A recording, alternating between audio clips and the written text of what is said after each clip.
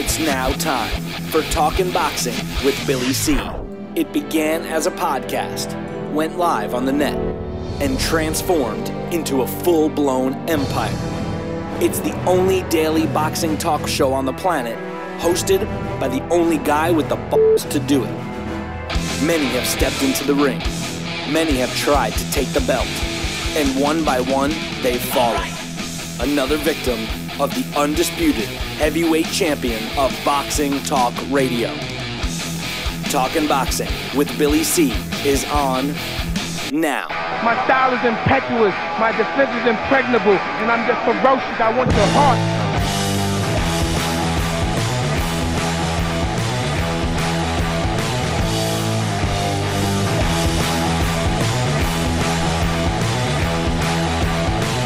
And we're coming to you live from the Billy C Studios in Lake George, New York. I'm Bill Calogero, and it's time for the Billy C Show. Good morning, good day, good evening. Whenever you're listening, whenever you're watching, I hope you're doing all right. I want to give a special shout out today for our two, or at least the two of our newest affiliates in Brunswick, Georgia. I want to thank all of the people on WGIG for tuning in today, as well as my man George and the rest of the crew at WSM. Is it going to be one of those days again today? I don't know. WSMN 1590 in Nashua, New Hampshire. Glad to be part of your programming, your sports programming today. Today's show is being brought to us in part by Sal's Neighborhood Pizzeria and Italian Restaurant, located on beautiful St. Simons Island in Georgia. Check out the website, www.salsneighborhoodpizzeria.com. Or give my man a call, 912-268-2328. 912-268-2328. Find out why I go all the way to St. Simons for an authentic Italian meal. And speaking about St. Simons, I know it seems like a long way off, but make your plans now. We are going to have the biggest and bestest Billy C gathering that we've had to date. In 15 years, it's going to be the biggest, best one, September 13th, 14th, and 15th at the Sea Palms Resort on St. Simons Island.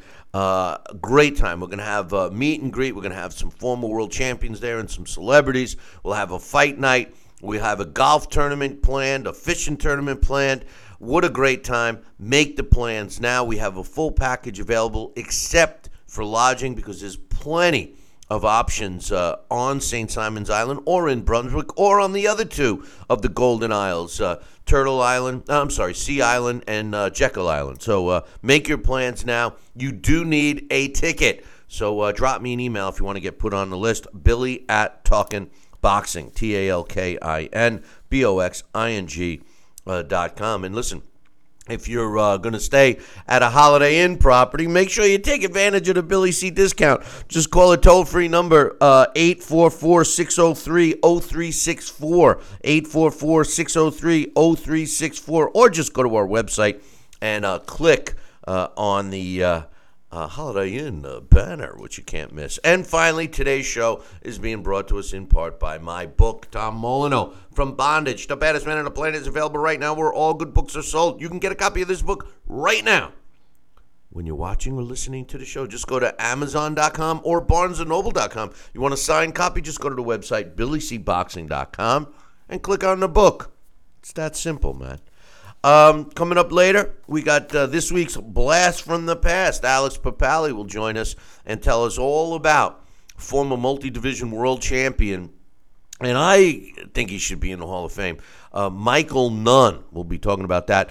Speaking of Hall of Fame, Boxing Hall of Famer Larry Hazard will be joining us. I'll get his thoughts on some of the fights from last week. And, of course, the big fight scheduled for this week, the heavyweight unification fight between Anthony Joshua and Joseph Parker. And speaking of Anthony Joshua and Joseph Parker, we're going to kick off the show right now with some of their latest quotes. Man, my English is not good today. The latest quotes from both Anthony Joshua and Joseph Parker.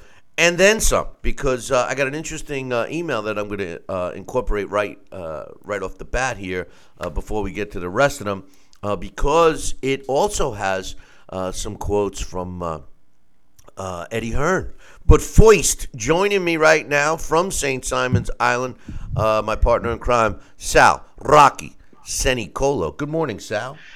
Good morning, Billy C. And how are you today? Oh, not too bad. Hey, we got to give a shout out to Dublin, Ireland. My man John is watching from Dublin, Ireland. Talk about my man John from Dublin, Ireland. Talk about getting a world audience, huh? Hey, that is fantastic. Hey, ask John to drop you an email. You know, my first international bout with the United States boxing team was against a great international or a national three-time European champion was Sean Doyle, and with the Irish national team. And that was my first international amateur bout, and I beat Sean. And I wonder how Sean Doyle is today. He was a great fighter. Well, like it's not like Doyle is a common name or anything in Ireland, Sal. You know, it's like Smith here in the U.S. But Sean Doyle, anyway, what a great guy. We swapped jerseys. We got some final quotes. Anthony Joshua going up against Joseph Parker this weekend for a heavyweight unification title. The WBA, the IBF, the IBO, and the WBO world titles will all be on the line when Anthony Joshua, who's currently 20 wins and no losses, all coming by knockout, steps in the ring in arguably his toughest fight yet, Joseph Parker. I mean, I kind of think Klitschko was tougher, but a lot of people are giving Parker a better than good chance of upsetting Anthony Joshua. And Joseph Parker's no slouch himself, 24-0 with 18 knockouts. I got some quotes, and we'll start off with we'll start off with Joseph Parker first. Joseph Parker said, "I feel ready. I'm confident and I'm sharp. I feel better than ever, and I'm taking these belts back to New Zealand. I see Joshua as a great champion. The reason why we wanted this fight is because we respect what he's achieved in the boxing world. We respect his team and what they've been able to achieve on this side of the world, and we love challenges. We see him as a big challenge, and that's the reason we want to fight him. I feel it's my time. I'm young, I'm fast, I'm strong, and I'm determined to win. I'm not here for the payday. I'm here to take the belts back home with me. I'm here to be part of history. I'm not doing it just for myself. I'm doing it for my team, my family, and my country. He's at his best. I'm at my best. This is the perfect time for a fight. There are going to be no excuses. Whoever wins is the best on that day. I'm going to beat Anthony Joshua. I haven't decided how yet, and how I want to beat him. I don't know if it's going to be a knockout or if it's going to be a points decision. We'll see how I feel on fight night. But I'm going to go. I'm going home undefeated with all the belts. These are mine. I'm in the best shape I've ever been. Whoever wins is the better man. There's no excuses. I'm feeling great. I'm feeling strong, and I'm going to leave it all in the ring. I'm punching hard. I'm punching with way more speed. So I'm looking to put that all on display come Saturday night. This is the perfect time because he's undefeated. He's got the belts that I want. We're both at the top of our game, and now it's a good time to see who's the best. I'm confident I'm going to win. I'm taking those belts home." What's your thoughts on those comments? A lot of wheeze in that. A lot of wheeze. In those quotes. We step in that ring. I'll tell you, I know somebody that doesn't like those comments. It's like Michael Corleone with Fredo. "Hey, Fredo, you're giving me all the right answers, but none of the ones I want to hear." And Deontay Wilder is probably going to be the biggest fan rooting for Anthony Joshua Saturday night, besides the Joshua family. But I'll tell you what, those are some strong words, and those are words of confidence. And you can't expect anything less from another champion. And I think it's going to be a poignant statement, and we'll see what he could do in the ring. Because I'll tell you, this is going to be a good fight. It's going to be a better fight than what most anticipate. And I think that we are in for a good night of fights. Well, what I read between the lines is that I don't think he's trying to convince himself. I think this kid is confident. I think that he's put the work in the gym. I think he's proud of himself. I think he's proud of the effort that he has put into preparing himself. And I truly believe that this kid feels that he is going to give it his all on Saturday night and that there won't be any excuses if he loses. He said several things that stick out to me, and one of them is the best will win on that night. So, I don't know if that's setting up hey, I tried my best and I'll be back, to try again. Or if he's just laying the groundwork to say, listen, there's no excuses. I don't have any built-in excuse. I didn't stub my toe. I didn't hurt my toe. I haven't been sick. I'm going to be the best I can be come Saturday night. And if he beats me, he's going to be better than me. To me, it was some respectful quotes.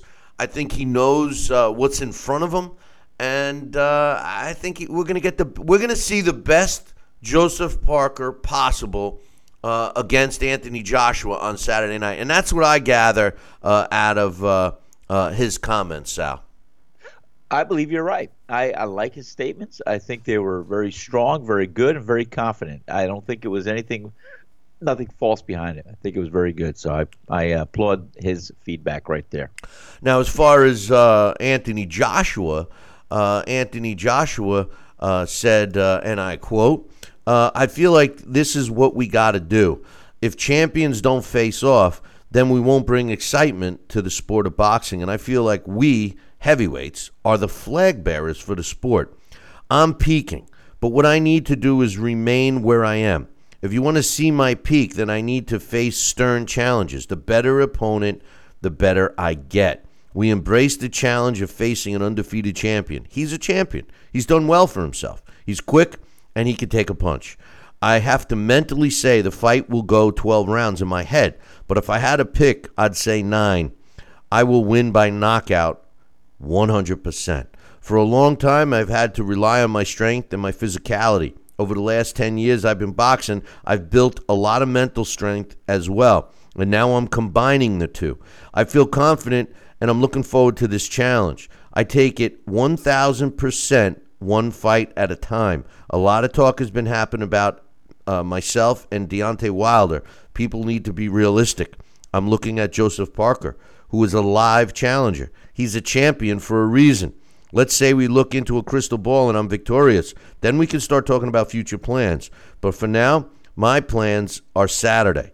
That's where I got to look at, and I'm not looking beyond that moment. There's definitely a fear of losing because it keeps me going. I have to make sure I stay focused on the task at hand. The fear of losing keeps me motivated because I know how quickly the tables can turn. 1 minute you're the man, the next minute you're not. I'm definitely preparing for a 12-round fight, 110%. It isn't a problem to go the distance. But let's say I got 20 quid in my pocket. There's that quid again. There's that quid, huh? Don't they wiggle and stuff? I mean, that's squid. I'm sorry. But let's say I got 20 quid in my pocket and I'm looking at Joseph Parker against Anthony Joshua. I believe Anthony Joshua will knock Joseph Parker out myself. I'll start with you. What's your thoughts on AJ's comments, Sal?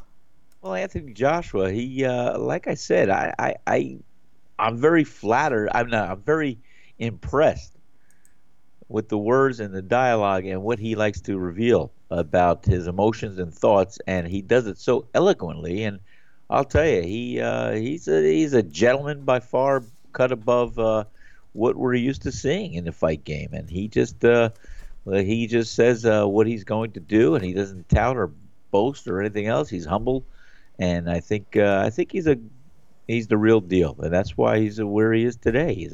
He's a good gentleman, and he works hard, trains hard, and there's no excuses there. He's going to let it all out, and hopefully it'll be enough for him to come out the winner.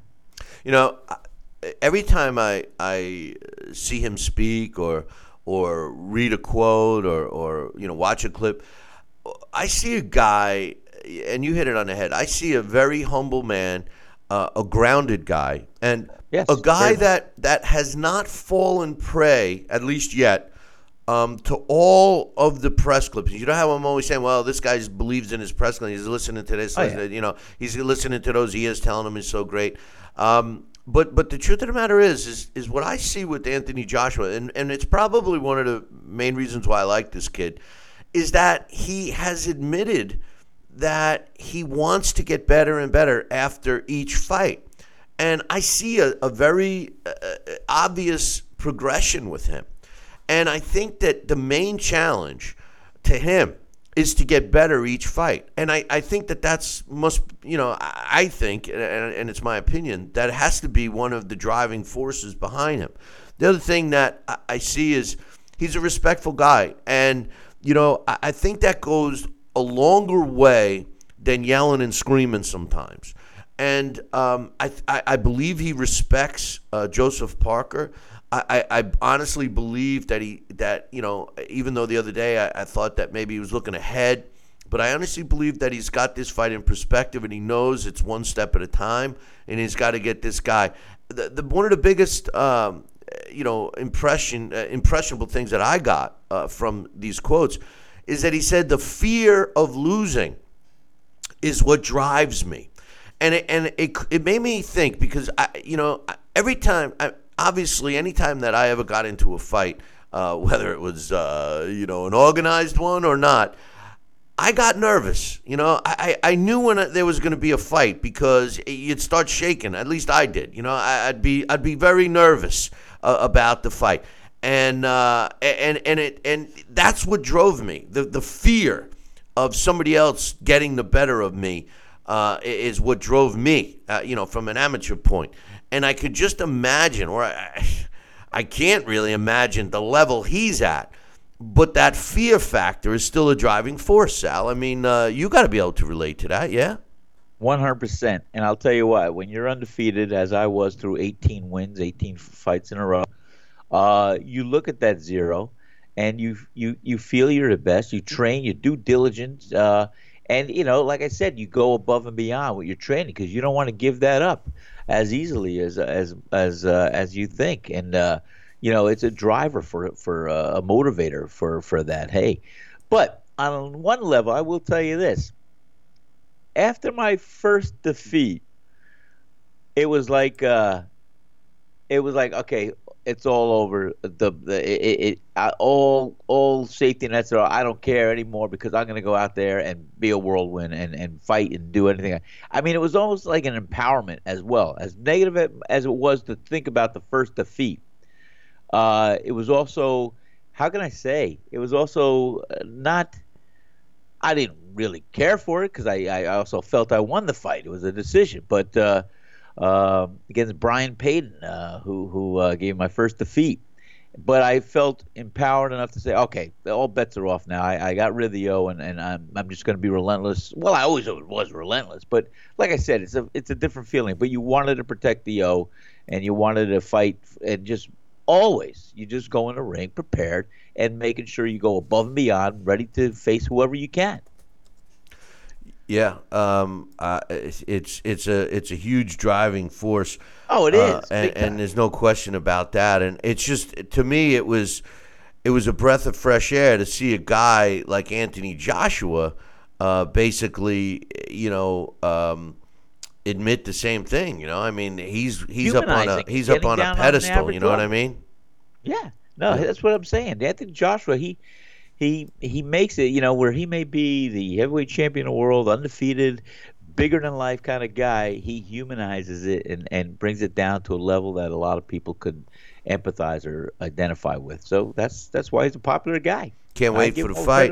I got an email yesterday. Now, I have some other emails I'm going to read, but this one kind of ties into our first segments here on the show, because, of course, I have Anthony Joshua's latest diary excerpt that my man Johnston has been supplying us with, and after the show he always posts them up on BillyCBoxing.com. So if you want to get an inside look at Anthony Joshua's fight diary, you can check it out up on BillyCBoxing.com.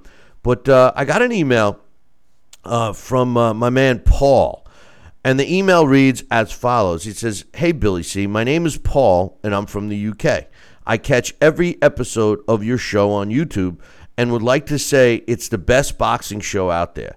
You provide a non-biased opinion on the boxing scene, and it's a refreshing change from listening to the biased opinions just because of which part of the world you come from. I know you're a big Anthony Joshua fan, and I've just watched an interview with Eddie Hearn, and I thought I'd pass it on to you in case you haven't seen it. He says... he was telling me, I'm not going to mention anything here, but he says it's a video with Hearn that mocks Wilder about not coming to the fight on Saturday and missing out on the massive amounts of publicity that would bring him. I'm just wondering what your view on this stance is. If he doesn't turn up at the fight when it's a free trip and paid for, etc., as he was supposed to be working the fight on fight night. Keep up the fantastic work. I did watch the video, and this is why I'm incorporating this in this part of the show. And Paul, thank you very much. I love our UK fan base. Oh, yeah. We have a very large portion of our fan base is in the UK, and I know I always say this, but I mean it wholeheartedly. I wish someday, before we pack it in here on this show, that we get to broadcast several shows a week long. I would love to do a week of our shows live from England. I think it would be cool. I would love to witness the support from the UK fans. I know they would come out and turn out for our shows just to be part of the audience, and I would love it. So if you're listening in the UK, you got some connections, hook us up, man. Because every time I reach out to guys like Eddie Hearn, they don't even call me back, But anyway, as far as this interview, Eddie Hearn said that it was reported to him that Deontay Wilder has decided not to go to Cardiff, Wales to be ringside, and he was also being paid to be part of the broadcast team for Sky Sports. And it's alleged, now we don't know this because Eddie Hearn said that was the latest update, that Deontay Wilder has decided not to go.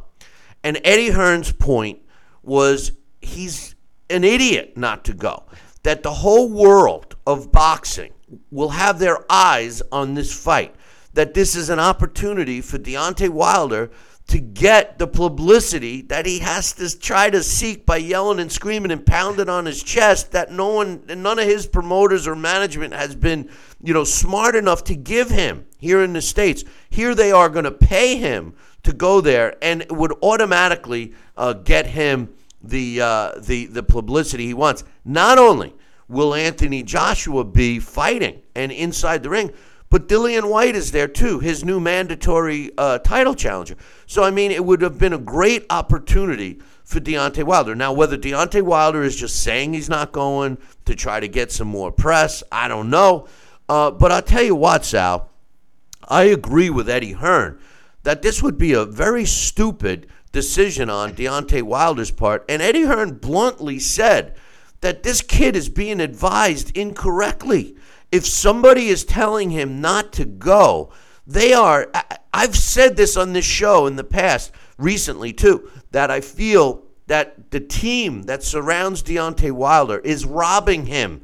They're making him do the wrong things. They're preventing him from making the money that he could. I think that the smartest thing that Deontay Wilder could do is sign with Eddie Hearn, to be honest with you. What's your thoughts on the possibility that Wilder doesn't show up for the AJ Parker fight, Sal? Did you read this in quotes? Is this on the public airways? Or is this just an inside story of what the? I just told you. I just read an interview. I just watched an interview that has been published from Eddie Hearn, who's the promoter. So yeah, right, but it's public. No one has it where Deontay Wilder has spoken or said these words. I'm asking that we can see on the internet or anywhere. Well, that's true. If you see it on the internet, it's got to be true, right? Well, sure. Hey, why not? You know what? I would be very, very surprised. And yes, I would have to say Deontay Wilder, if this is the true case and he doesn't intend on going, and if he said those words, he's either looking to magnify the publicity and everything else. But if he's sincere and he's not going to show up for this world title fight, yes, I did say it is also a world title fight, then he is being definitely very ill advised, because this is where he should be, and he should be behind the microphone, and he should be commentating on what he sees before him, because any one of these two fighters up there could be his next opponent, and he could beat all the Dillian Whites and all the Ortiz and everybody else in front of him, but these two guys who are undefeated, fighting for their belts, we want to see Deontay Wilder fight these Sal, guys. Sal, hold that thought, my man. Yeah. We got to take a short break. But before I go on the break, I want to give a shout-out to my man Scholar. Yesterday, he gave us a super chat, and it was at the end of the show, and I didn't realize it. So I want to give him a shout-out, and I'm even going to give him a quote. He says, if nobody didn't want him there, why are they begging him to go? Interesting point. We're going to take a short break, and when we come back, I got some more on all of this. Don't go anywhere. Billy C will be right back. Check out BillyCBoxing.com now, or feel the wrath of the mighty mustache. Oh, that hurts. Why are you doing that to my face? I hate you.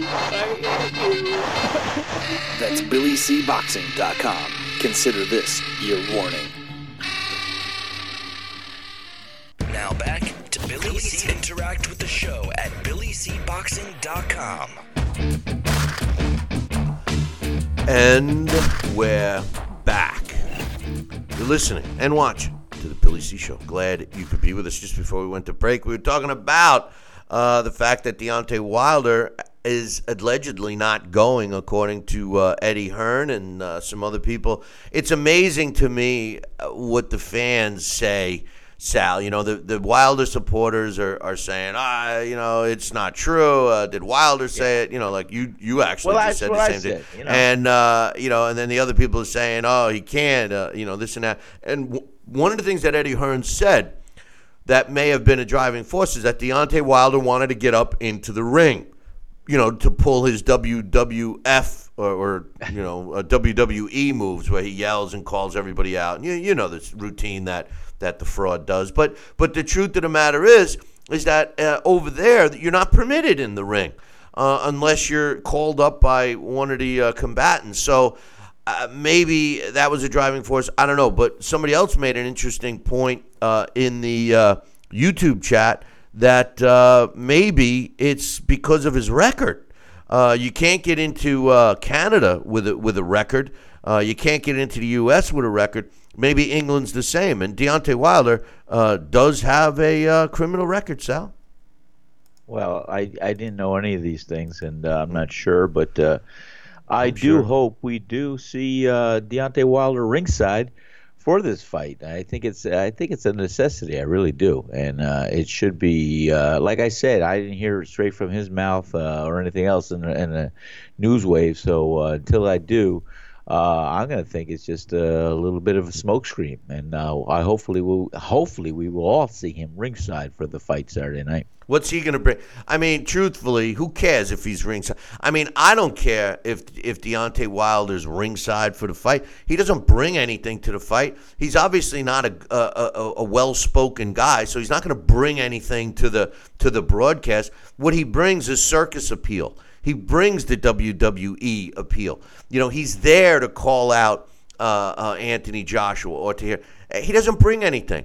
I think it's funny that he's deciding not to go. I agree with Eddie Hearn about the publicity standpoint. Deontay Wilder is in a position to benefit from being there, not AJ and not boxing. There's no, and certainly not the broadcast, not with the way he speaks. The truth of the matter is that it would be beneficial to Deontay Wilder to be there.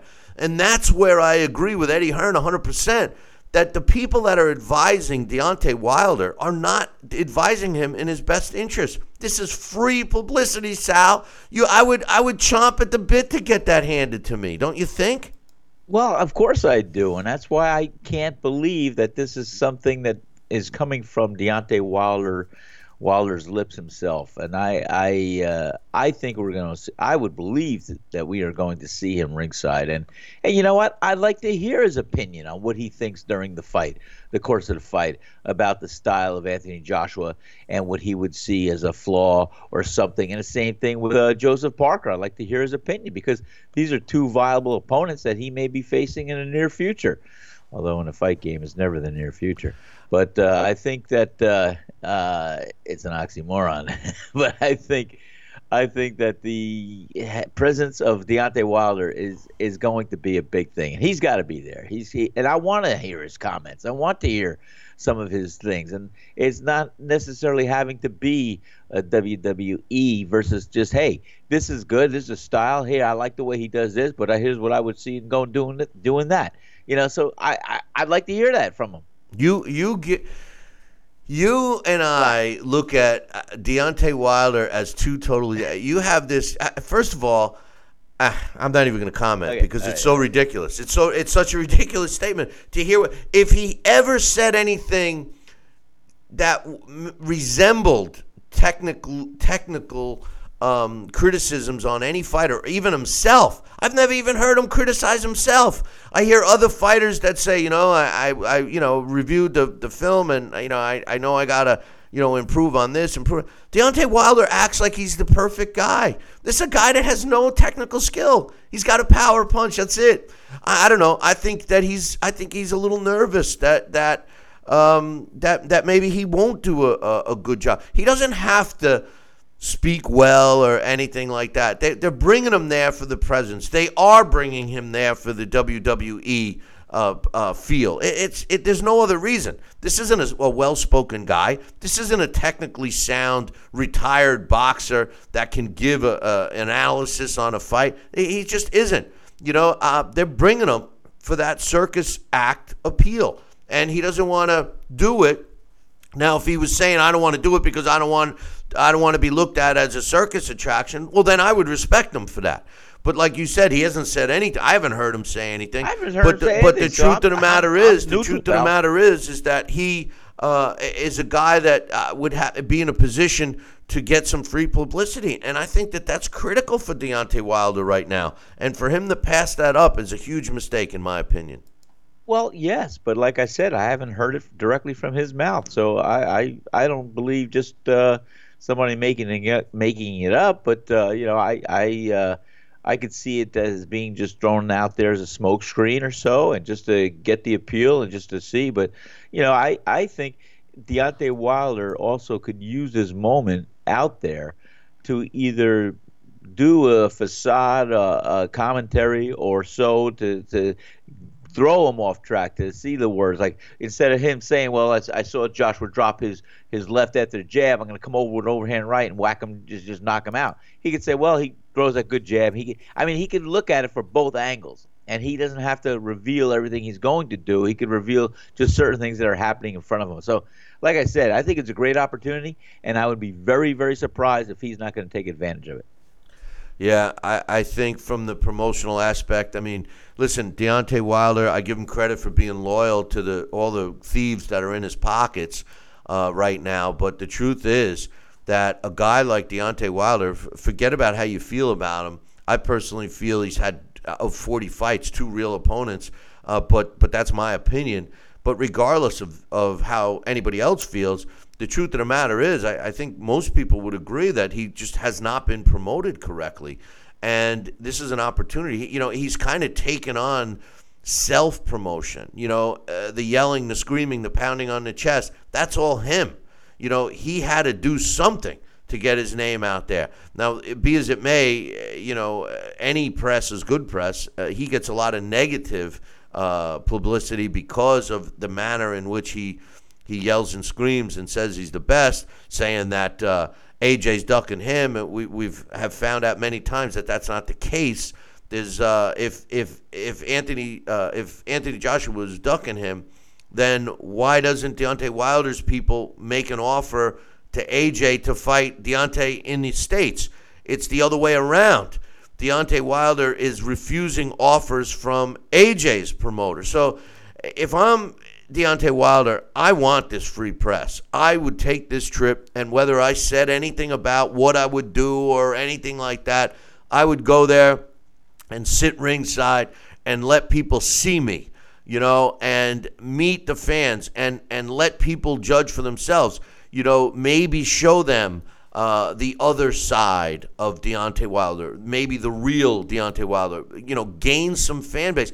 Because the bottom line is the more fans that Deontay has, the more value he has in himself. Right now, that's the negative force for him, Sal. People say, well, you don't have a big fan base. You don't even have a big fan base in the States. How can you come over to England? If he goes there, he's creating that. It makes no business sense for him not to go. Well, I think you hit it on the head. So I don't know. This is a rumor. This is something thrown out there to stir some interest. Look at it. We're talking a whole show about Deontay Wilder not being there. So that's free press right there. Bottom line is I haven't heard it from his mouth or anything on the networks that have said that. And I believe in my heart of hearts that he knows the opportunity this is for him to be there. And I think we're going to see him there ringside. And I think it's going to be bigger than life that he should be there. And he's going to be the ambassador for who he's representing in himself and the United States and with the title. And I believe he's going to go shake hands. And I believe he's going to have a real good feedback. Because let's say he's bigger than life in person. So you know what? I believe he's going to gain some fans by going over there. We'll see, Sal. We'll see. I mean, in fact, I'm going to start promoting Deontay Wilder. Yeah. How's okay. that? Hey, listen, we're going to take a short break. When we come back, we're scheduled to have Larry Hazard join us. Then we'll do our blast from the past, and we'll be back to Sal. Don't go anywhere. A lot of show left. Billy C will be right back. Hey, fight fans. Check out KOFantasyBoxing.com. KO Fantasy Boxing is boxing's only trademarked fantasy game. Check it out, www.kofantasyboxing.com. Select your own gym, your own fighters, track them through a season that can last from 3 months to a year, depending upon which league you join. You got to check this out, man. www.kofantasyboxing.com. Join it today. Again, www.kofantasyboxing.com, and tell them Billy C sent ya. The one, the only, Don King. Makes me feel good, Billy, to have you, the number 1 show in the country, talking boxing with Billy. So I invite each and every American that's listening to this great show to tune in, because we want you to be there with Billy and me. Now back to Talkin' Boxing with Billy C., the only radio host man enough to take a punch from Mike Tyson. Wait a minute, man. Hold on there. Jeremy, man, I need you to take this one, all right? Wait, what? No way. I can't do this. Need I remind you I'm Billy C., damn it? Now put on that mustache and get in there. Hey, look at me. I'm Billy C. Crap.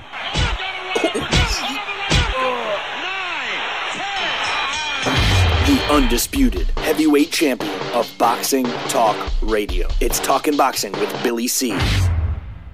Now back to Billy C. Interact with the show at BillyCBoxing.com. And we're back. You're watching and listening to the Billy C. Show. Glad you could be with us. And joining us right now is Boxing Hall of Famer and New Jersey Boxing Commissioner, the man himself, Larry Hazard. Good morning, Larry. Good morning, Billy. How you doing, my man? Hey, good weather. Good weather, no storm. It's funny. It's funny. I still have snow on the ground, but there's little patches of grass I'm starting to see. And today was the first day like it was raining, and I haven't seen rain. And I'm noticing out the pieces of grass that are showing are getting green already. I'm like, oh man, I better get the lawnmower ready. That's gonna be the next thing I gotta start doing. But anyway, a couple of things. First, before I ask you about some current topics, I wanted to get your thoughts on a couple of things. First and foremost, Dillian Whyte knocked out Lucas Browne in a fight this past weekend. What was your thoughts on the fight and Dillian Whyte? I didn't think much of the fight. It was quite obvious that Lucas Browne was over his head when he got in. I mean, it was just, there's only one fight that I'm really interested in the heavyweight division, and I'm sure you know what that fight is. But I thought that the fight was for whatever it was worth. It was entertaining as long as it lasted. But I think the outcome was pretty much a foregone conclusion. And so, Dillian White made a statement that he should be taken seriously in the heavyweight division. And I guess maybe he should, among all of the heavyweights that are out there. But the only heavyweight fight of interest, right now for me is Wilder and Joshua. And, that's all I can say about that. And I'm just waiting for that to happen. And then we can start looking at some of the other contenders. But right now, that's the only heavyweight fight of interest. I think that White made a positive statement on his behalf, but I don't think that the competition was that great. He didn't prove very much as far as I'm, concerned. But it was what it was, and he won. He's become the mandatory for Deontay Wilder. And I'm watching this fight, and of course, like you, first of all, we've talked about this before, but there's not another, providing Anthony Joshua gets by Joseph Parker this weekend, there's not another fight. There's no reason for these two guys to fight with somebody else, whatever. But, as is in this sport, you hear fighters say, well, I want to fight so-and-so, but my sanctioning body's forcing me to fight this guy. And if he has to fight Dillian White, I look at Dillian White, and I don't see him. Not that I think that Deontay Wilder is that great, because I really don't. Although I thought that he looked good, at least heart and determination and chin-wise against Ortiz, and I've gained a lot more respect for Deontay because of it. I don't think that Dillian White gives him much trouble. However, the one thing that I kind of would want to see with Dillian White, what he would bring to Deontay Wilder, which I have not seen yet, and I quite honestly, I don't understand why, Larry, but Dillian White is a dedicated body attack fighter. He goes to the body religiously. He makes it part of his game. As a matter of fact, statistics, which, I don't like using the punch stats because they're subjective, but, for this case, I will just use them for discussion purposes only. Statistics show that he works the body more than any other heavyweight in the sport today. And with that said, should he get a chance to fight Deontay Wilder, I would like to see how Deontay holds up to a body attack. It's been my visual, anyway, that if I'm in an opponent's corner of Deontay Wilder, that's where I want to attack. I want my chest. I want my head in his chest. I want to work that skinny body. I know it's got muscles and stuff, but it's thin. I want to check. I want to test it. I want to not only work his body, but stay in close so Deontay can't extend his punches. That's where all his power is. I don't understand why all of his opponents go in there and they try to land that knockout punch because of the rumor of a suspect chin. Dillian White may pose a different strategy, which would be good to see how Deontay handles it. What's your thoughts?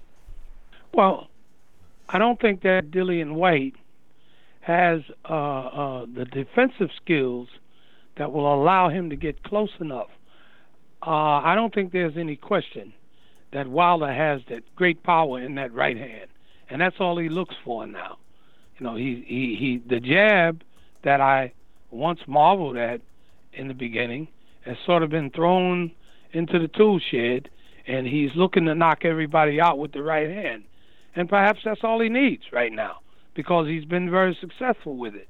As far as White is concerned, and his body punching, he's still a perfect target, I think, for Wilder with that right hand, because he fights from a straight-up posture. When he throws those body punches, he doesn't crouch. He throws them from a straight-up posture, and I fear that when he comes in for a body shot, he's going to get tagged with them right hands. And Wilder's the type of guy that he fights in a straight line. He doesn't have any footwork. He doesn't move that laterally that much. He's just straight in and straight out, and that's what makes that right hand, I think, so powerful. It gives it greater emphasis of power because it comes in a straight line, and it, with the leverage from his height, once it lands, that's it. And so I don't give White much of a chance, even as a body puncher. Good body punchers. Joe Frazier was a great body puncher, and you see how effective Joe was. Even though Ali beat him 2 out of 3, he was very effective with his body shots because Joe head and movement was always going. He was always on the move, bobbing and weaving side to side, and his chin wasn't always an open target. I think that is not the case with Dillian White, especially for a guy like Deontay Wilder. I agree with you on this point. I think he has the highest percentage of most of those guys as a body puncher. I do agree that if he can find a way to get close enough to land some of those body shots, then he's going to put Wilder to the test as to whether he can take that punishment, because we have not seen anyone come close to punishing Deontay Wilder as of yet, and that's because they can't get past that powerful right hand. That's why he has that high knockout ratio. That right hand of his, he's made a believer out of me. I mean, you got to give credit where credit is due. I'm not so sure that Joshua could beat him now. Okay, I have to just see, Joshua, I have a lot of respect and admiration for his abilities, especially coming out of that Klitschko fight. But I am not so sure now that he could beat Wilder. That's what makes that fight, the prospects of that fight are so exciting, and that's who I want to see. But I don't think that Dillian White presents much of a challenge for Wilder. And of course, that's who they're trying to get him to fight now. And you know how I feel about that. Let's bring on Wilder and Joshua. That's all I want to see. I agree with you about Wilder's power right hand, but that's all he's got. And, so far it's all he's needed. But he also, I just can't help but look at the resume. And when we saw the Ortiz fight, we saw a guy that was able to land many, many shots on Deontay Wilder. But what Deontay did prove was that he has a better chin than we thought. And he still was able to, he didn't bail on his right hand because that's all he's got. But he definitely showed he's got no footwork. He does not utilize a jab, which he did show us that he had at one time. He's got the reach and height advantage over most of his opponents, but he's not fighting smart. And I think that if we've seen some fights with Wilder in the past where fighters do charge him, and he leans back. His body leans back quicker than his legs can respond. So I think a body attack guy would give him some trouble. I'm not so sure that White could beat him. I said right off the bat, I don't think White can beat Deontay. I think that White's just he has no defense. He's not going to be able to hide from Deontay's right hand all night. The pressure would be on Dillian White to try to take out Deontay Wilder quick. But moving along here, because there's so many other things I want to talk to you about, and I'm with you.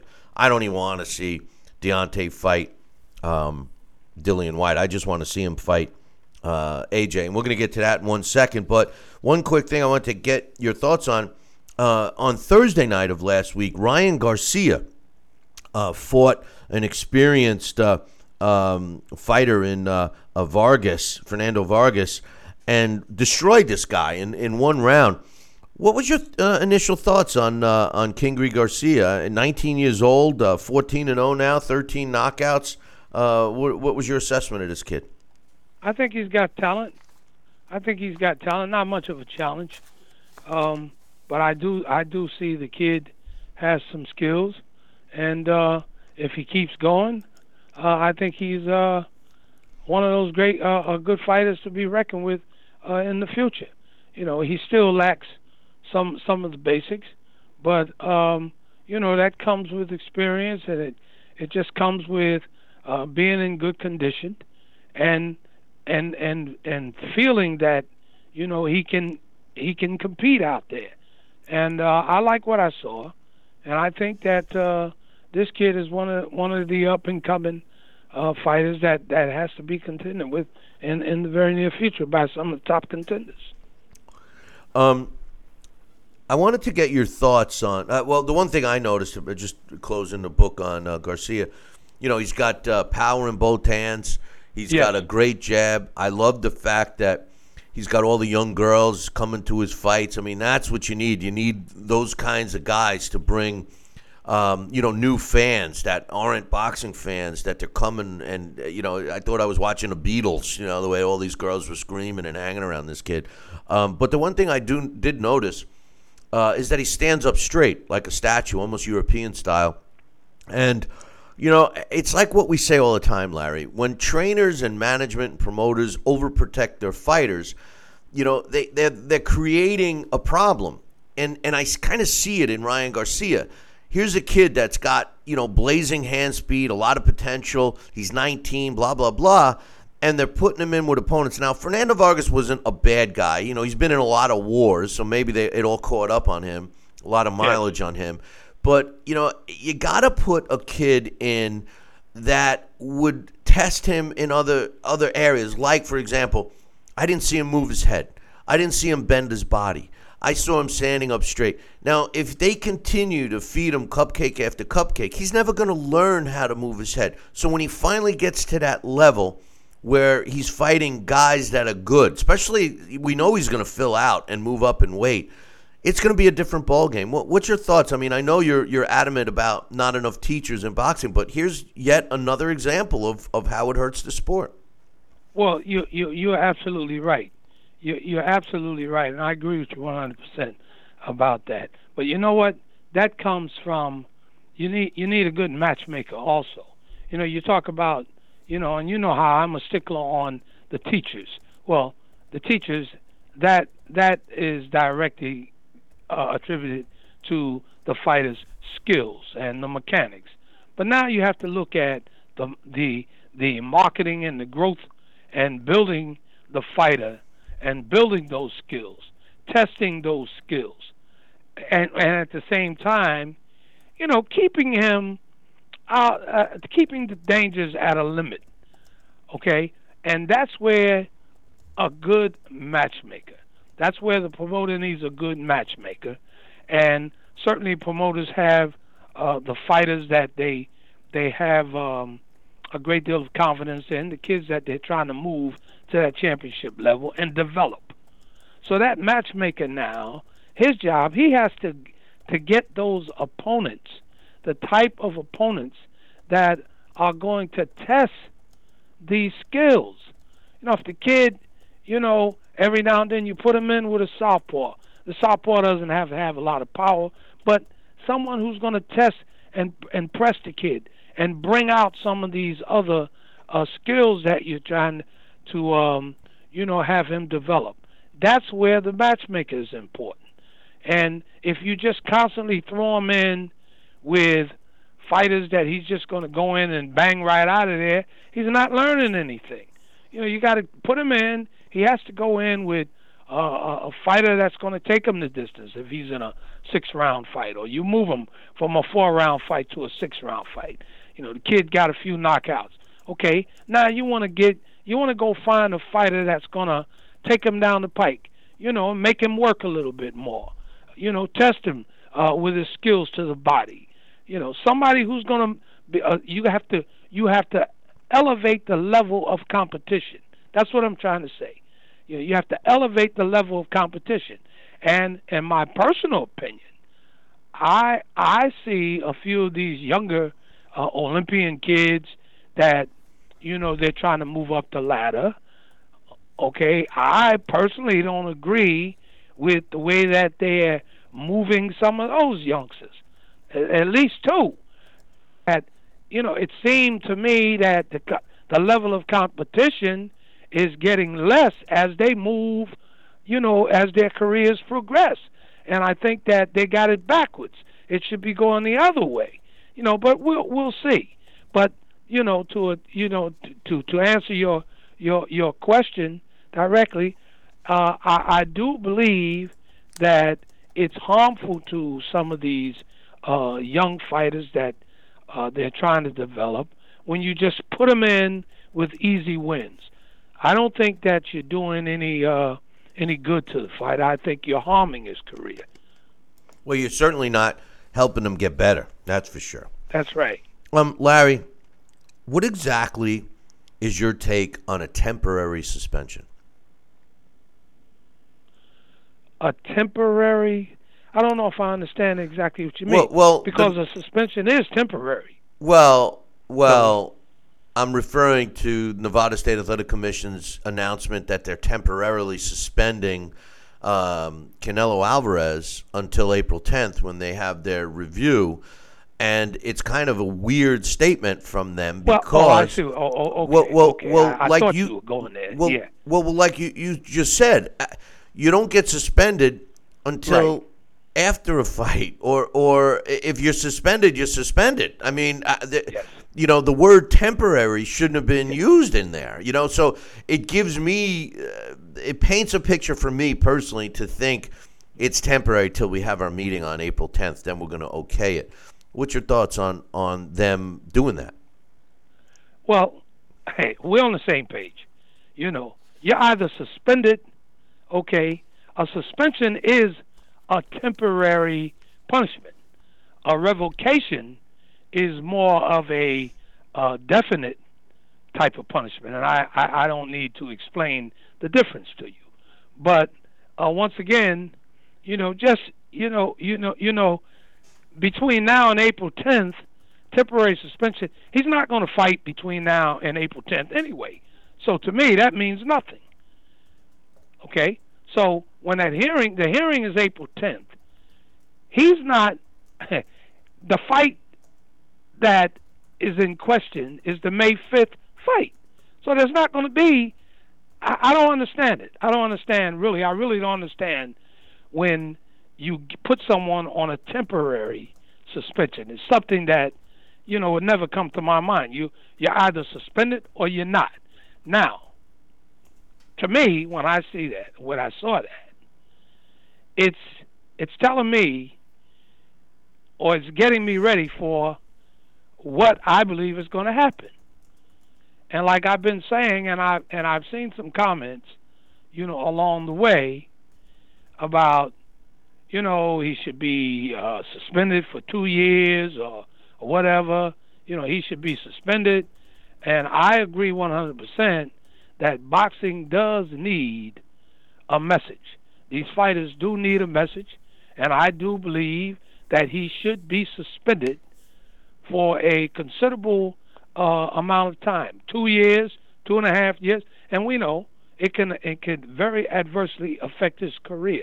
However, the message has to go. But I've been saying all along, and it's going to happen, I believe, that money dictates in the sport of boxing, and that nothing, in my opinion, and I hope that I'm wrong, but nothing is going to interfere with that May 5th date.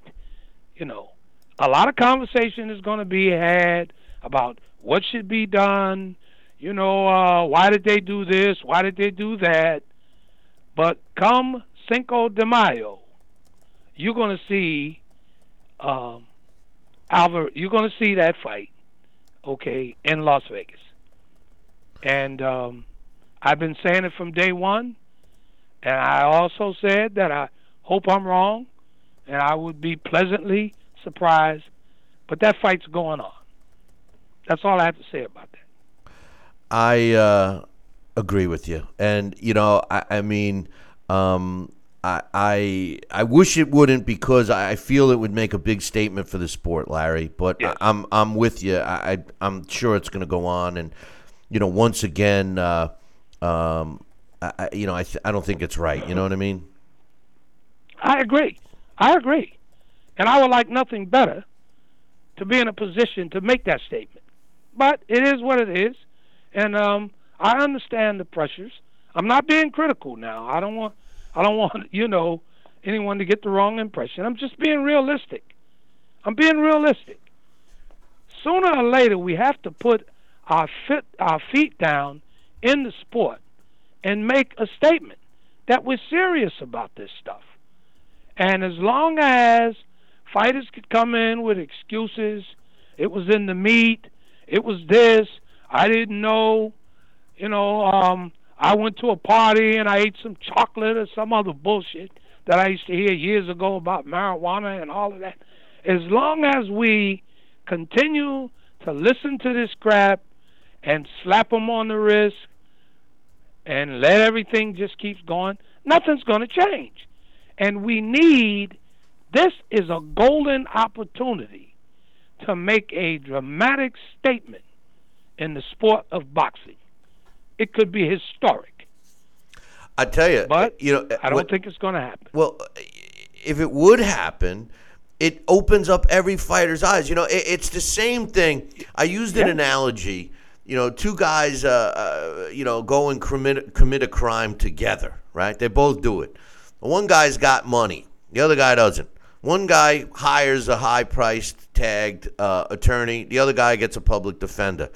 The guy that's got the public defender is going to do 7 to 10 years. The other guy is going to get out on probation or on whatever. I mean, it's about the money. And I think that in this particular case, a huge statement, and it's not like somebody's setting up Canelo. Canelo did it himself, and it would make a statement. The respect factor would go through the roof. Fighters would say, oh, my God. They did it to Canelo. I'm going to watch my P's and Q's. That's what we need. I know that there's a lot of money to be made, et cetera, et cetera, et cetera, but it still doesn't make itself right. I mean, don't cry that you want a clean sport, and then when you have the opportunity to do something about it, you don't. You can't complain. It's hypocritical. We're running. And rules are laws. And they're for everybody, okay? Everybody, and that's the message that has to go out. That the rules are for everybody. One last question for you, Larry. It was announced yesterday. Eddie Hearn announced it that Deontay Wilder is deciding not, and this is according to Eddie Hearn. I haven't seen anything, an official statement from Wilder, but that he's decided not to go as part of the Sky Sports television broadcast this weekend for the Anthony Joshua versus Joseph Parker fight. He's decided that he wasn't going to go. Eddie Hearn's point is that it's a stupid mistake. I mean, here he is getting paid to do it, number one. But number two, the bigger picture is that he's being handed all this publicity, something that I don't feel he gets in the U.S. because he's signed on with a team that's just not working for him. His team is just picking him dry, money-wise. I just think that they've advised him incorrectly. They've made a lot of mistakes with Deontay, and I think they've made another one by advising him not to go. If it is true, if he doesn't show up, what's your thoughts on that? Well, hey, look, this is all. He's been complaining about money. You remember, one of the biggest sticking points in the beginning was the money, the split. Okay, it's my understanding that he looked to make a nice piece of change to just go over there. I'm sure they were going to give him a couple of million or at least 6 figures to come over. He was supposed to, I believe, wasn't he supposed to be a part of the commentating team? And you had this whole conversation about Joshua didn't want to be confronted by him in the ring and all of that. Hey, listen, that's all a part of the game, man. And shame on you, Joshua, if you had conditions on Wilder. Don't contribute to the excuses. So I think that that's ill. That's ill. He's ill advised not to go. It's a hell of a lot of publicity. Plus, he can make a lot of money. Or, he can make him a nice piece of change just to go over there and hang out and talk shit, and talk about what he's going to do. Everybody wants to see the fight. I don't know how much more publicity they really need, but it's all about It's all about making some more money, and especially when he felt like he deserved more. So here's a chance for you to make more, and you're turning it down. So I don't know what goes through these guys' heads sometime, Billy. But I agree with you there. I think if he's being advised not to go, I think that's not good advice. The funny thing is that, and it's a reflection of the team that's around Deontay. He's got this WWE mentality, jumping on the ropes, bomb squad, pounding his chest, I'm the best, everybody's scared of me, all of this stuff. That is so wrestling-esque. And for him not to go, forget the money, forget all that, for him not to go because the rules, it had nothing to do with Anthony Joshua. The rules over there is you're not allowed to jump up into the ring unless you're invited, by someone in the ring. And, he wasn't sure that AJ was going to invite him up in the ring. But the truth of the matter is you don't need to do that. Just the presence of him there would have helped him long term. Whether he fought AJ next or not, it would have helped him long term. I think it's a poor business decision, and I wish he, made a different one. But Larry, enjoy the fight this weekend and the holiday itself too, and we'll be looking forward to you next week. I do have an email here that was directed to you, but it's going to have to wait till next week. So we'll get that. It's another one that my mailbox gets filled with letters for the great Larry Hazard. So we'll have to wait till next week. But we need you to. I don't know about how great it is. We need you. We need you to watch the fight, and I'm dying to hear your opinions next week, my man. Okay, Billy. Have a great one. Then. All right. Take care. That's Boxing Hall of Famer Larry Hazard with his thoughts, and no one does it better than Larry. Hey, I'm going to take a short break. When we come back, the Blast from the Past. Michael, second to none. Don't go anywhere. We'll be back in about 2 minutes. Billy C will be right back. Part of the Billy C Boxing Network. Check out BillyCBoxing.com now, or feel the wrath of the mighty mustache. Oh, that hurts. Why are you doing that to my face? I hate you. That's BillyCBoxing.com. Consider this your warning. Now back to Talkin' Boxing with Billy C. He may not have an Excellence in Broadcasting award, but the night's still young. And he's got martinis. So you never know what may be by morning. It's Talkin' Boxing with Billy C. Talkin' Boxing with Billy C. Now back to Billy C. Interact with the show at BillyCBoxing.com.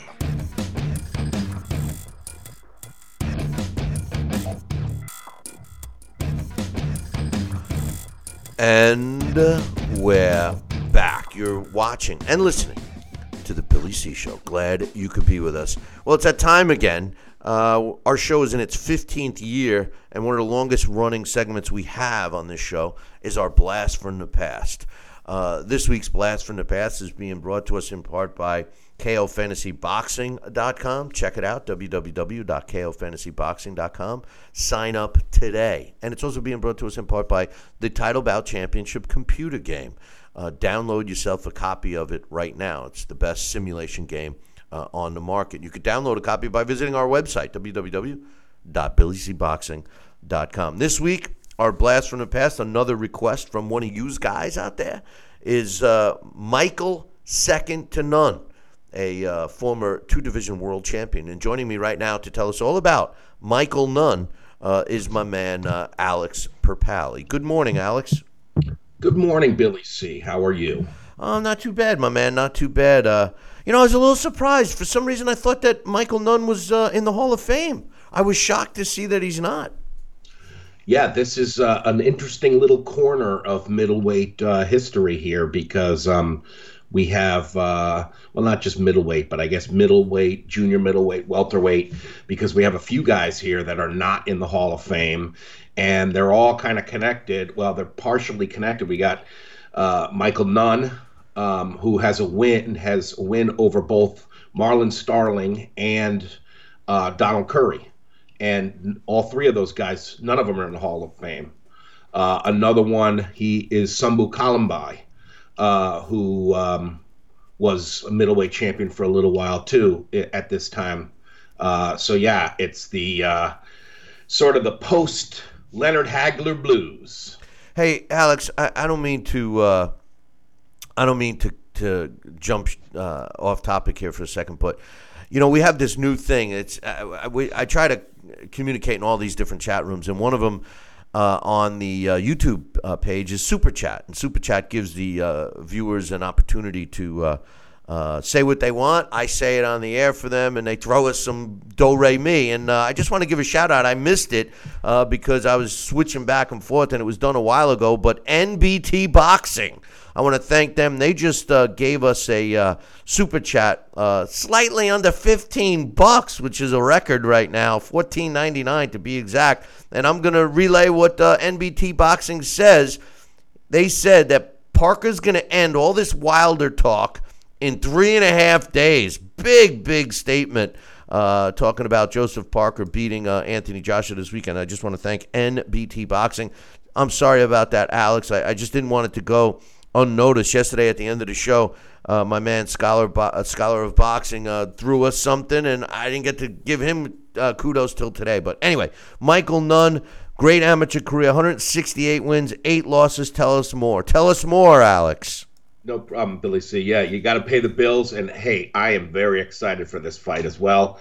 And I was wondering that same thing while you guys were talking all about whether or not Deontay Wilder shows up. I was like, well, I wonder what happens if Joseph Parker shows up. He better show up. He said, you know what? I've read, and have seen the videos of both of these guys. They're very respectful of each other, and like I said it when we opened the show, I'm confident that we're going to see the best possible Joseph Parker. He's not going to come in, just for a payday or whatever. I think we're going to see the best. I think he's okay. He's satisfied with his training. He feels he put it all on the line. And we'll talk about that after. We got to talk about Michael Nunn now. Come on, man. Come on. Stop changing the subject, Alex. Come on here either Thursday or Friday because I'm very excited about this heavyweight fight. And I did enjoy last weekend as much as Max and Jim were telling us not to enjoy it. But, yeah, Michael Nunn, Michael's second to none. He was actually born Michael John Nunn in Davenport, Iowa, April 14th, 1963. I've got his height as in 2 different places. The guy's tall for a middleweight. Cyber Boxing Zone lists him as 6'3". BoxRec lists him at 6'1". So he's over 6 feet tall for a 160 pounder. That's pretty impressive. This was a guy who, when I got interested in boxing, I kind of didn't care for stylists, and he was a stylist. So I often rooted against him, especially against, when he fought guys like James Toney, Iran Barkley, more of those kind of fighters that I enjoyed. But the thing about Michael Nunn was he was incredibly talented, and he could box. He could slug as well as box. He started boxing around 12 years old. Had gotten in, it was a boxing was a channel a way to channel his energy that had been sort of involved in some negative stuff like street fights and shoplifting. He had quick success, like you said, 168-8 record as an amateur, 3-time Iowa Golden Glove winner, and for a while he called himself the best 2-round fighter in the world because he tended to tire in that 3rd round of the amateur fights. And actually, perhaps that's what it was a solid 3rd round that from Virgil Hill that kept Michael Nunn out of the 84 Olympics because Virgil Hill beat him in the Olympic trials. And I think that's an interesting little trivia question there for your listeners, Billy C., is what 2 boxing champions named Michael were defeated in the 1984 Olympic trials, and both guys went on to prison at some point. And of course, the other one was Mike Tyson, who was defeated by Henry Tillman. But But yeah, he came out of, maybe you don't think of Iowa as being a place where there's some tough streets, excuse me, but the east side of Davenport, I guess, is a pretty nasty area. East 6th Street specifically, I guess, is an awful neighborhood. They used to call him, and this he said in an interview on the Arsenio Hall show, that they used to call him Wonder Mike, because people always used to wonder, what would he get into next? He was a talented fighter, exciting fighter. When you look at his record, he has some big wins against guys that were huge at the time, Frank Tate and Callum Bay and Barkley, and even my main man, Marlon Starling, Donald Curry, fought and beat Victor Cordoba a couple of times. But one of the things that he could never get done was a big fight against some of the big names like Leonard or Hagler or Hearns or Duran, and he was available for those guys. And according to different opinions and comments from people around Michael Nunn, including Michael Nunn, Bob Arum tried several times to get him in the ring with one of those big paydays because, we all know Bob Arum wants to make his cut too, and they avoided him. And you know what? That was an avoidable guy, Michael Nunn. He was good. He had it all, really, Alex. He had flash. He had speed. He was a good-looking guy. He could take you out, with his right hand or his left hand. He was a body puncher. His defense, he was hard to hit. He was flashy. It's a shame. He was one of the best. He's a Hall of Famer, in my opinion. He could end up in there at some point.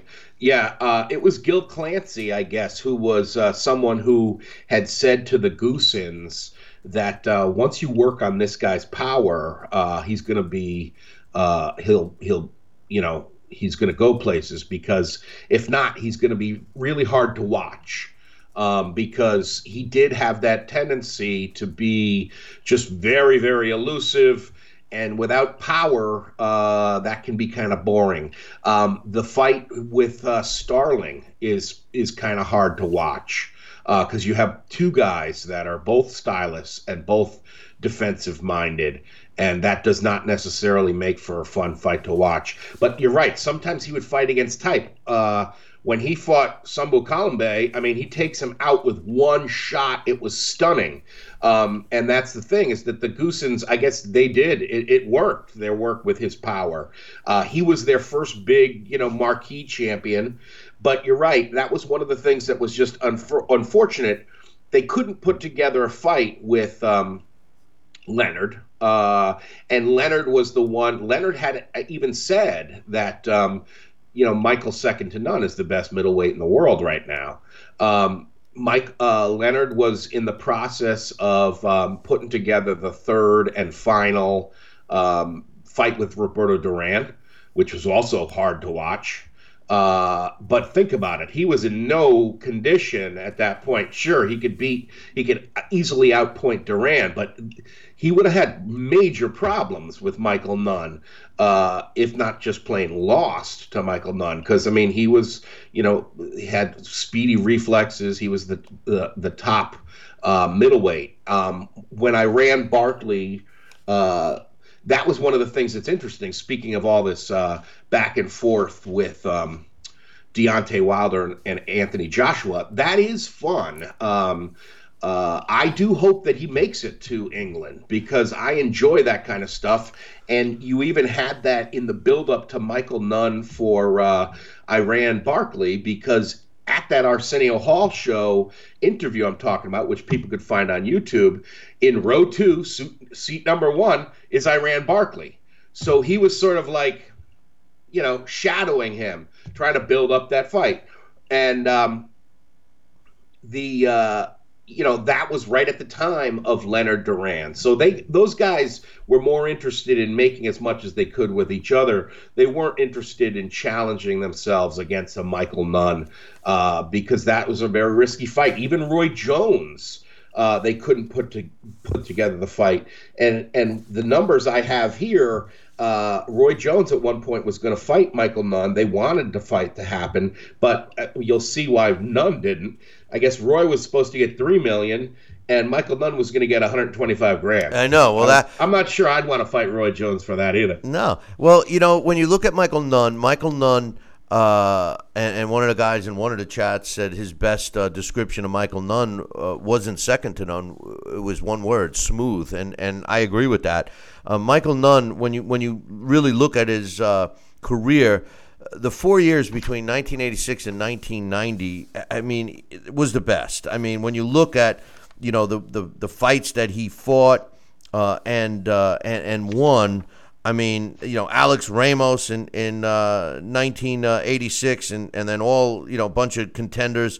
88, Frank Tate, and then Juan Domingo Roldan, and Calambay, and Barkley, and Starling, which was a close, controversial fight. Donald Curry, who was, a top fighter at the time. The James Toney fight in 1991 was a really good fight. Michael Nunn was putting on a show, and he got caught, and then James Toney never wanted to give him a rematch. I mean, Michael Nunn was a dangerous fighter, and not only did he win a world title. I just want to get a chance to talk about. Unfortunately for Michael Nunn, I want to get a chance to talk about the Wilder and AJ not showing up fight after we do this blast. But Michael Nunn was a former middleweight and super middleweight champion. And a lot of people forget, and I did kind of, because it was kind of in the back of my mind, but he also challenged for the world light heavyweight title. And that was in 1998, and his career wasn't over because he never lost again after that fight. His last fight at 39 years old against a journeyman fighter in 2002 would be his last professional fight. And then I guess he turned to distributing cocaine or something as a business because, he ended up getting popped big time. And they really slammed him with the sentence, too.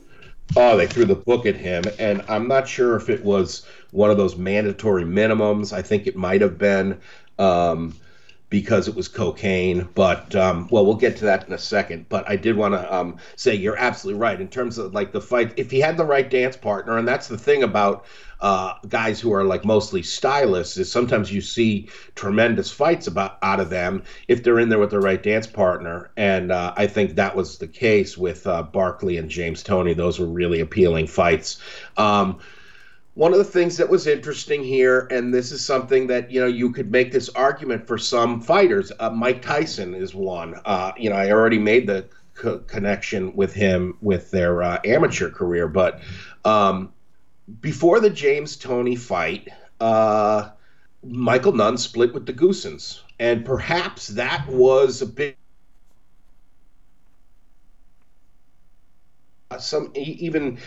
there's some of these articles, it suggests that even though he did start winning again, he was never really the same after splitting with the Goosens.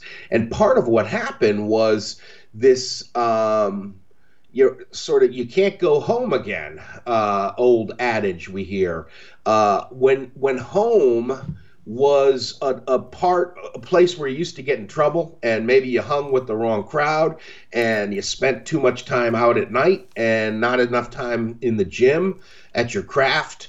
Perhaps that's what happened, because when he went back to Iowa to start training, he got rid of the Goosens. He even brought in Angelo Dundee for that James Toney fight. But as we know, sometimes that was just window dressing, because, a top trainer like that might have only come in like the last week, 2 weeks, 10 days before the fight, and, just tightens everything up. And then he's there for, to be the motivator. But he's not the guy who 6 weeks ago was he checking to see if you did your road work. So I think that all that time spent back in with maybe some of the old, neighborhood crowd, they weren't necessarily good news for Michael Nunn. He had been in a lot of trouble with the law. Between 1983 and 2002, he was arrested 28 times. Well, 25 of those arrests came after 1991's fight with James Toney. So I think, you're certainly, there's a connection there in sort of, that Plato talked about that, the idea that some of the best warriors also have this part in their soul that's full of appetite. And as long as you channel that appetite into preparing for war, they're going to be a great soldier. But once that gets out of check, they can end up destroying themselves. And, that this is sort of a case like that, and that idea that, maybe you can't go home again. Well, Kelly Pavlik could certainly agree to that. Same issue. Kelly Pavlik, when he was out, as a middleweight world champion, and many regarded him as the best middleweight world champion at that time. When he lost his title, went back home to Ohio, had been in some crazy trouble, similar to what you're suggesting with Michael Nunn. He apparently was arrested right around the time of his last fight in 2002 after all of the court and everything else. He ended up getting sentenced to 24 years in jail in 2004.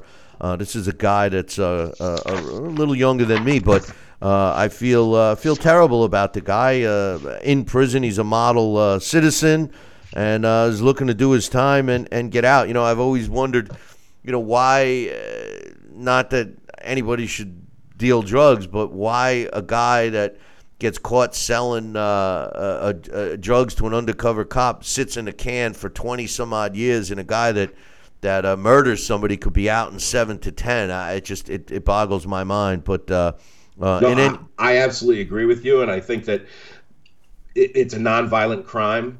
So I think that's just right there. It did not merit this kind of sentence. However, that's one of the things that if you do study criminology and stuff like that, you definitely will see there's massive discrepancies in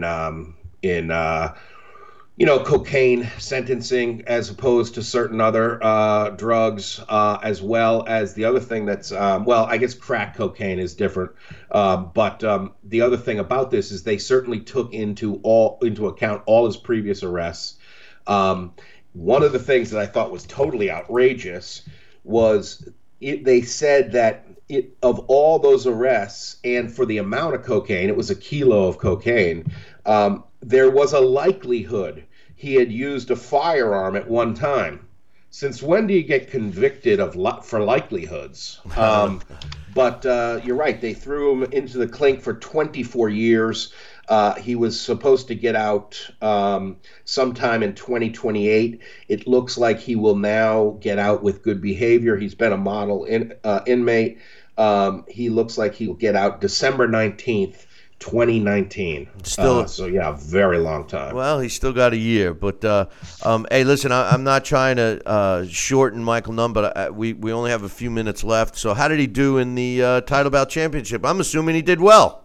He did very well. He spanked the crap out of today's middleweights.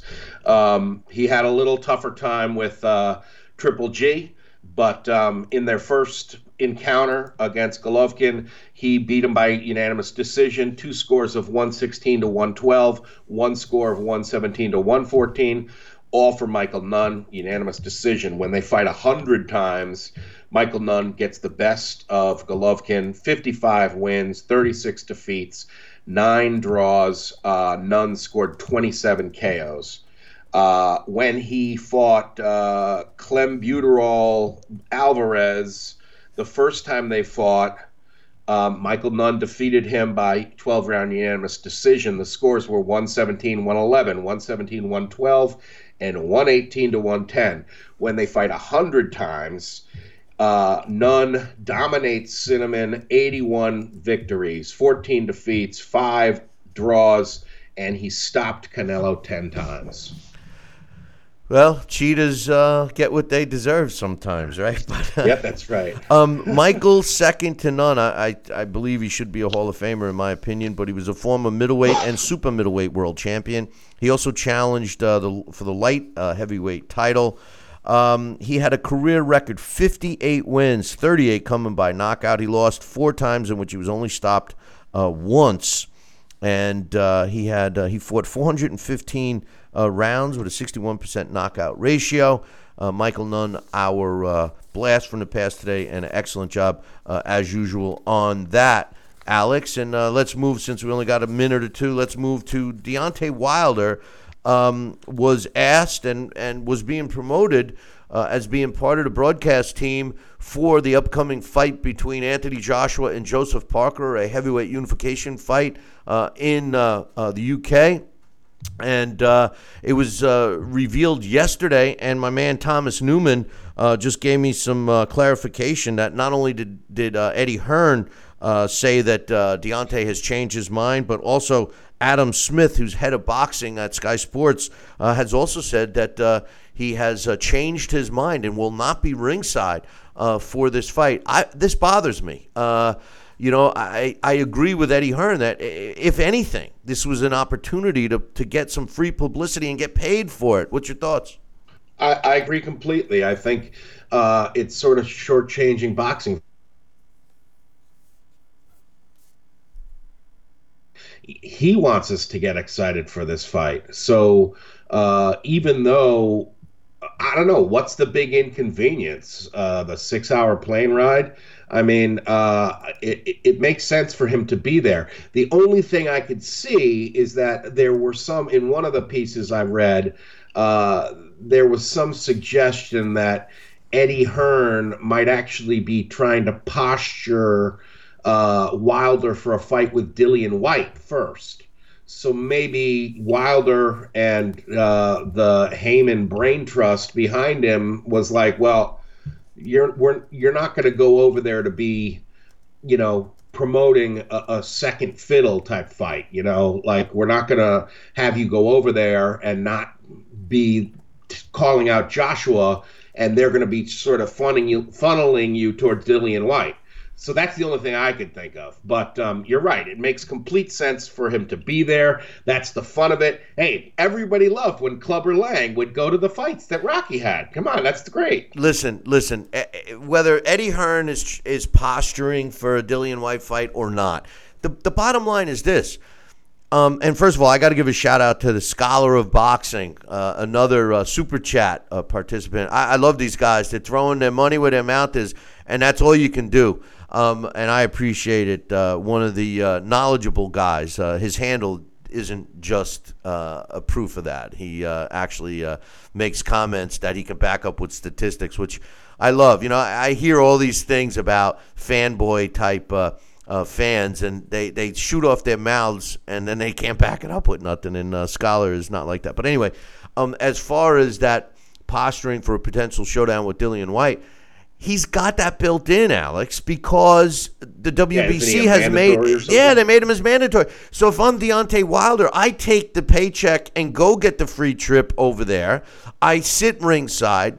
I still, try to hold out for a little more money to fight AJ. And in the meantime, I'll beat the snot out of Dillian Whyte because he's going to be able to beat Dillian Whyte.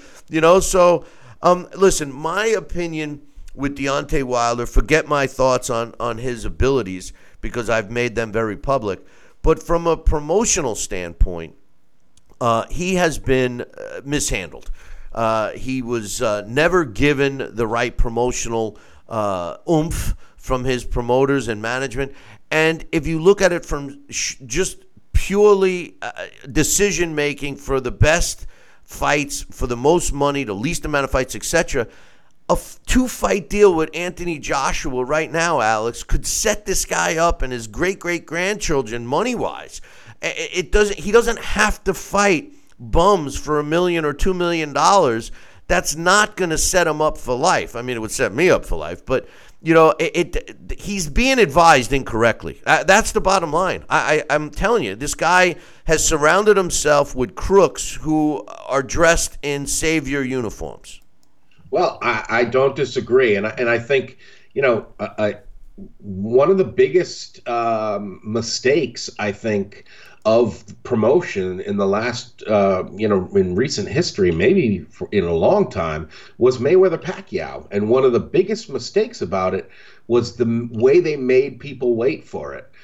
it didn't help anything. It didn't help the sport, and it certainly didn't. Maybe it helped the paychecks, but it didn't help the sport, and it didn't help the enjoyment of the bout, because by the time it finally happened, the shine was off both guys, and the fight itself was less than appealing. Sure, it was an event for the Paris Hiltons and the Justin Timberlakes of the world, but come on, we have the chance here to have a really, really exciting USA versus UK clash. Come on, let's not ruin it by marinating it too long. Well, that's the key. There's no need to marinate it. It's there. There'll be another big fight after. With juices. It's so moist. Yeah. Hey, listen, appreciate not only the job on the blast, but also your thoughts on this. Enjoy the fights this week. Enjoy your holiday, and we'll be looking forward to you next week, brother. All right, Billy C, take care. That's Alex Perpali, and doing a great job. Listen, we're going to take a short break. When we come back, Sal Rocky Sanacola will be back with us. Don't go nowhere. Billy C will be right back.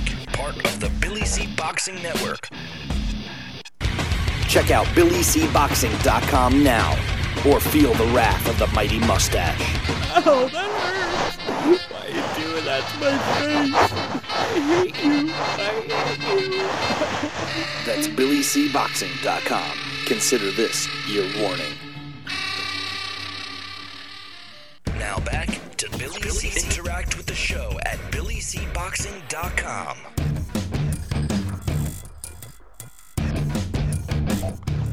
And we're back. You're watching and listening to the Billy C Show. Glad you could be with us. And back again with us is my man Sal Rocky Sanacola. And Sal, I see Sal is not ready. So what we're going to do here is I had a couple of emails, boys and girls, that I wanted to read, but we're not going to get to them today. We'll read them tomorrow. And speaking of tomorrow will be our breakdown and prediction day for the Anthony Joshua and Joseph Parker fight that's going to be taking place this weekend.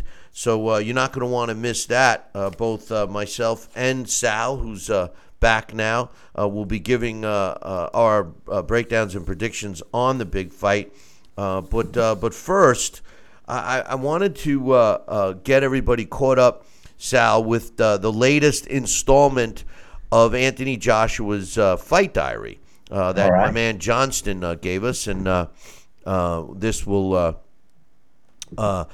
be right here. He says, every fighter's different in their character, and with Joseph Parker, there's echoes of Vladimir Klitschko. Yesterday, I was back at this guy's studio for a press conference. The last time I was there, I was doing it for the Klitschko fight. And like Vladimir, I respect Parker, how he remained professional and conducted himself so well. None of the trash talk. I like to think the message that my trainer relayed put everything in perspective, and that's why I'm so confident going into this fight. He can seem like the quiet man in my corner, but he's so influential. He teaches me to be mentally strong and not just rely on my physical attributes alone. It's common to refrain for a fighter at the press conference to say that they're in great shape and that they've been in their best camp as a fighter, etc., etc. Then they come fight night and they actually fail to deliver. In contrast, Rob trains me to produce. The belief he shows in my ability is the reason that I train 110% for each fight, as he knows the standard I can reach and ensures I hit it with every session. From our perspective, the talking is done, and it's time to focus purely on the fight. My base is now in Cardiff, where I'll be for the rest of the fight week for my final preparation. The city has become a bit of a home for me now. Parker and his team will also have to make their way across tonight, and we'll get to see what he looks like at the open workout. For me, the hard work has been done in camp, so I prefer to use the open workout to entertain and interact with the people who take the effort to come and see me. The support I've received over the last few months and years don't go unnoticed, so these opportunities are good for me to meet those who turn out. It's my third stadium fight in a row. I started out in small venues and halls in my amateur days, and now fighting at the O2 Arena and venues like that. My fight against Takam at the Principality Stadium last time was the largest indoor crowd in boxing history, so we continue to break records. I have shown that I can rise to the occasion. Sounds like a Sal line, but this is Parker's first experience of the atmosphere. He said that he's not going to let the occasion beat him, but what you think you're going to feel and what you actually experience are two different things. It's showtime and everyone's watching. He will see that the whole buildup is bigger than anything he's used to in terms of the open workout and the weigh-ins, etc. This is where the fight starts to go. When there are so many people cheering and the place is rocking, will he decide to shut out the noise and waste energy or ride the wave and become overexcited? If he's cool, calm, and collected, then he'll be able to ride the wave and surf it till the 12th round. But it depends on his character. Is he a Vladimir Klitschko or not? It's daunting. It's overwhelming. It's an experience he hasn't faced yet. If he manages to control himself like a true champion, this fight will be a war. What's your thoughts, Mr. Senecola? As I've often said about Anthony Joshua, he's a gentleman. He's eloquent. He definitely can relate and relay what he wants to say, and in a real good professional manner. There's not too many holes in that armor and what he has to say, and I enjoyed listening to those excerpts, and I want to thank Jonathan again for relaying them to us. And it's a champion's talk. It's a confident talk. It's very good to hear. And I'm glad that he can share it with us. And I'll tell you what, it's going to be a good fight. I think he hit some points right on the head. And I think that, I'm anticipating a good fight. And I can't wait to see it Saturday night.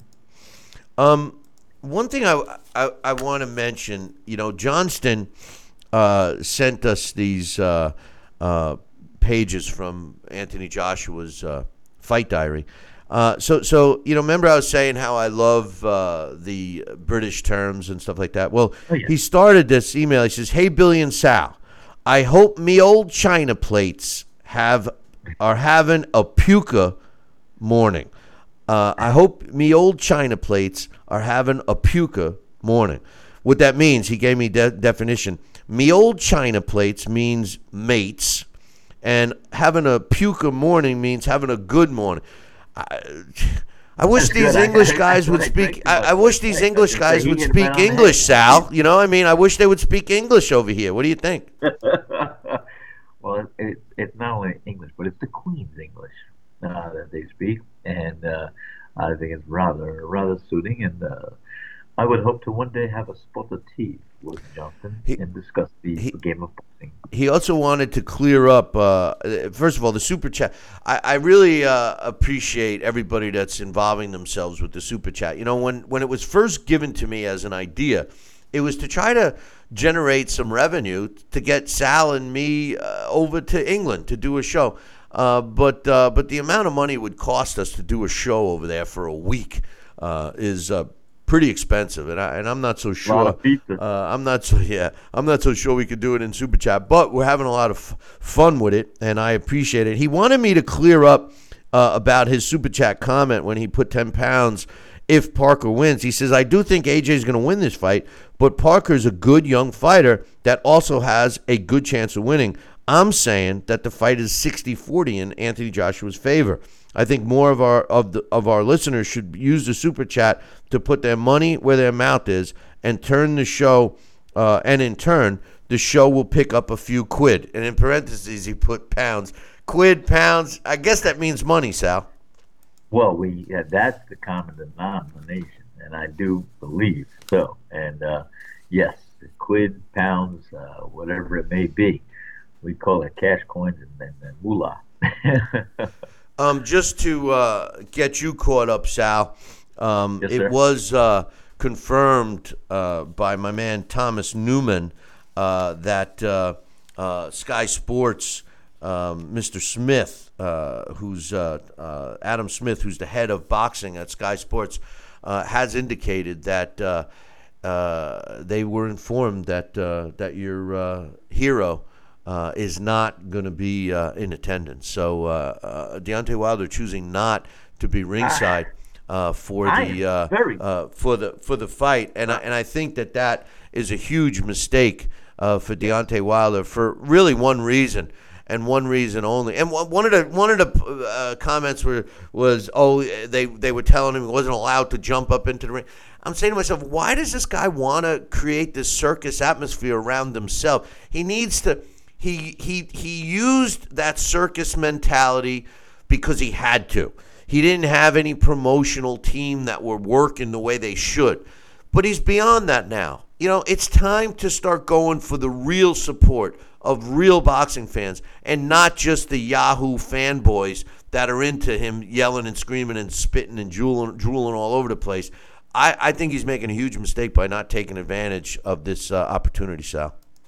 Well, I do as well, Bill. And like I said, I don't understand the reasoning behind it. And until I hear it right from his mouth, I'm going to hope that it's just part of the press and part of what they want to do to stir the interest and the do's, don'ts, and what ifs that we're discussing right now about it. But I'm hoping that he's going to be ringside, and you know how I feel about Deontay Wilder. I think he's got that equalizer, and as much as I respect, and I do love Anthony Joshua, and I think he's great for the game. I'm telling you, something tells me that that's one fight that Anthony Joshua is not going to like to have. I'm telling you, that right hand. You need more than a right hand, and Anthony Joshua has a pretty powerful right hand himself. Oh, he does. And so did Vladimir Klitschko. They didn't call his right hand the hammer for nothing. So I mean, come on, you need more than that. So far, Deontay has not needed more. He will need more to fight Anthony Joshua, I think. Maybe not. Maybe not. Hey, you know what? When you have freakish power like that, that's all you need sometimes. But he's never fought anybody like that. But the bottom line is they got to get in the ring and fight. That's the bottom line. So that's the bottom line. Yep. And that's I heard Larry Hazard, and I share his sentiments 100%. And because that's the only heavyweight fight I really want to see. That's the only heavyweight championship fight I really care to see, and especially after this weekend. Hey, what a disruption in the cards it'll be, a disruption if Joseph Parker should win this fight against Anthony Joshua. But, I do want to see that fight, and I do want to see Deontay Wilder, as I said, Anthony Joshua, and I think his unorthodox style is going to give Anthony Joshua some real trouble that he does not anticipate. But that's all I'm going to say. Well, we'll see. We'll see. We'll see. Yeah. Well, my man Scholar, I'm gonna give him he's predicting that AJ is gonna quit on his stool. I'm wondering if he's against Joseph Parker. Against Joseph Parker. I'm wondering if he really means that, or if he's just saying that. That would be imagine. I mean that would be. I can't even imagine. I'm lost for words. If and don't get me wrong, I am not saying that Joseph Parker is not a real opponent, because he is.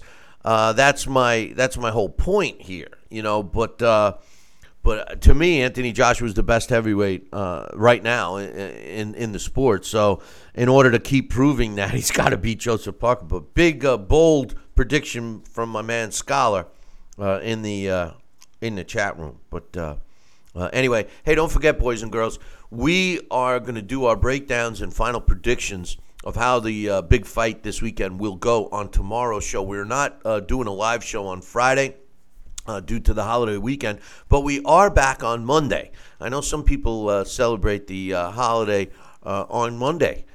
Easter Monday. I've never, maybe Canada, because don't they do like a boxing day that has nothing to do with boxing? I don't know. But in any event, I celebrated on Sunday, and we will not be doing a post-fight show. We were going to try to coordinate that, but the fight is on a little early on Saturday, and it might be tough. But I am working on some changes with possible changes with the show, and it'll boil down to a lot of post-fights, so just hang in there.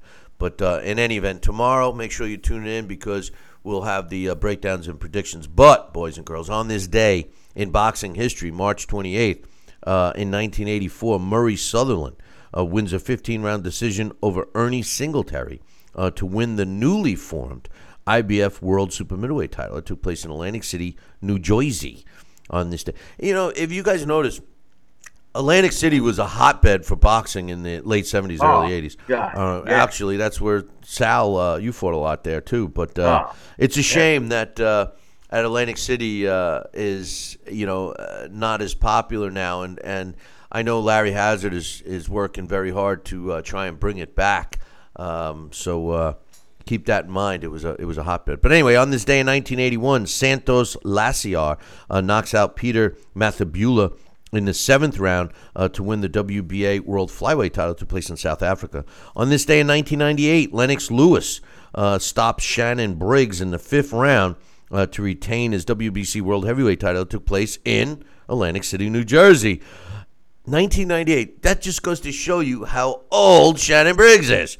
On this day in 1981, the great Sugar Ray Leonard stops Larry Bonds, not James's brother, but just Larry Bonds, in the 10th round to retain his WBC World Welterweight title at the Carrier Dome in Syracuse, New York. You know, I never remember a fight being there, at least the Sugar Ray Leonard fight being there. That's pretty cool. And finally, on this day, which is not boxing history, but on this day, March 28th, in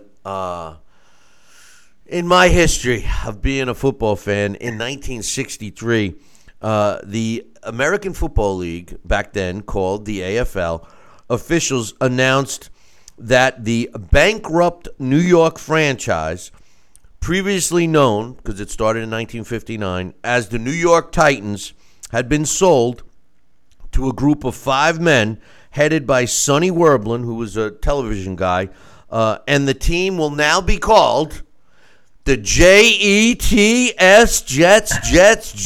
So they were actually born today in 1963. Hey, man, That concludes our show for today. Make sure you tune in tomorrow morning, same bat time, same bat channel. Until then, I'll leave you with this. Ciao, baby.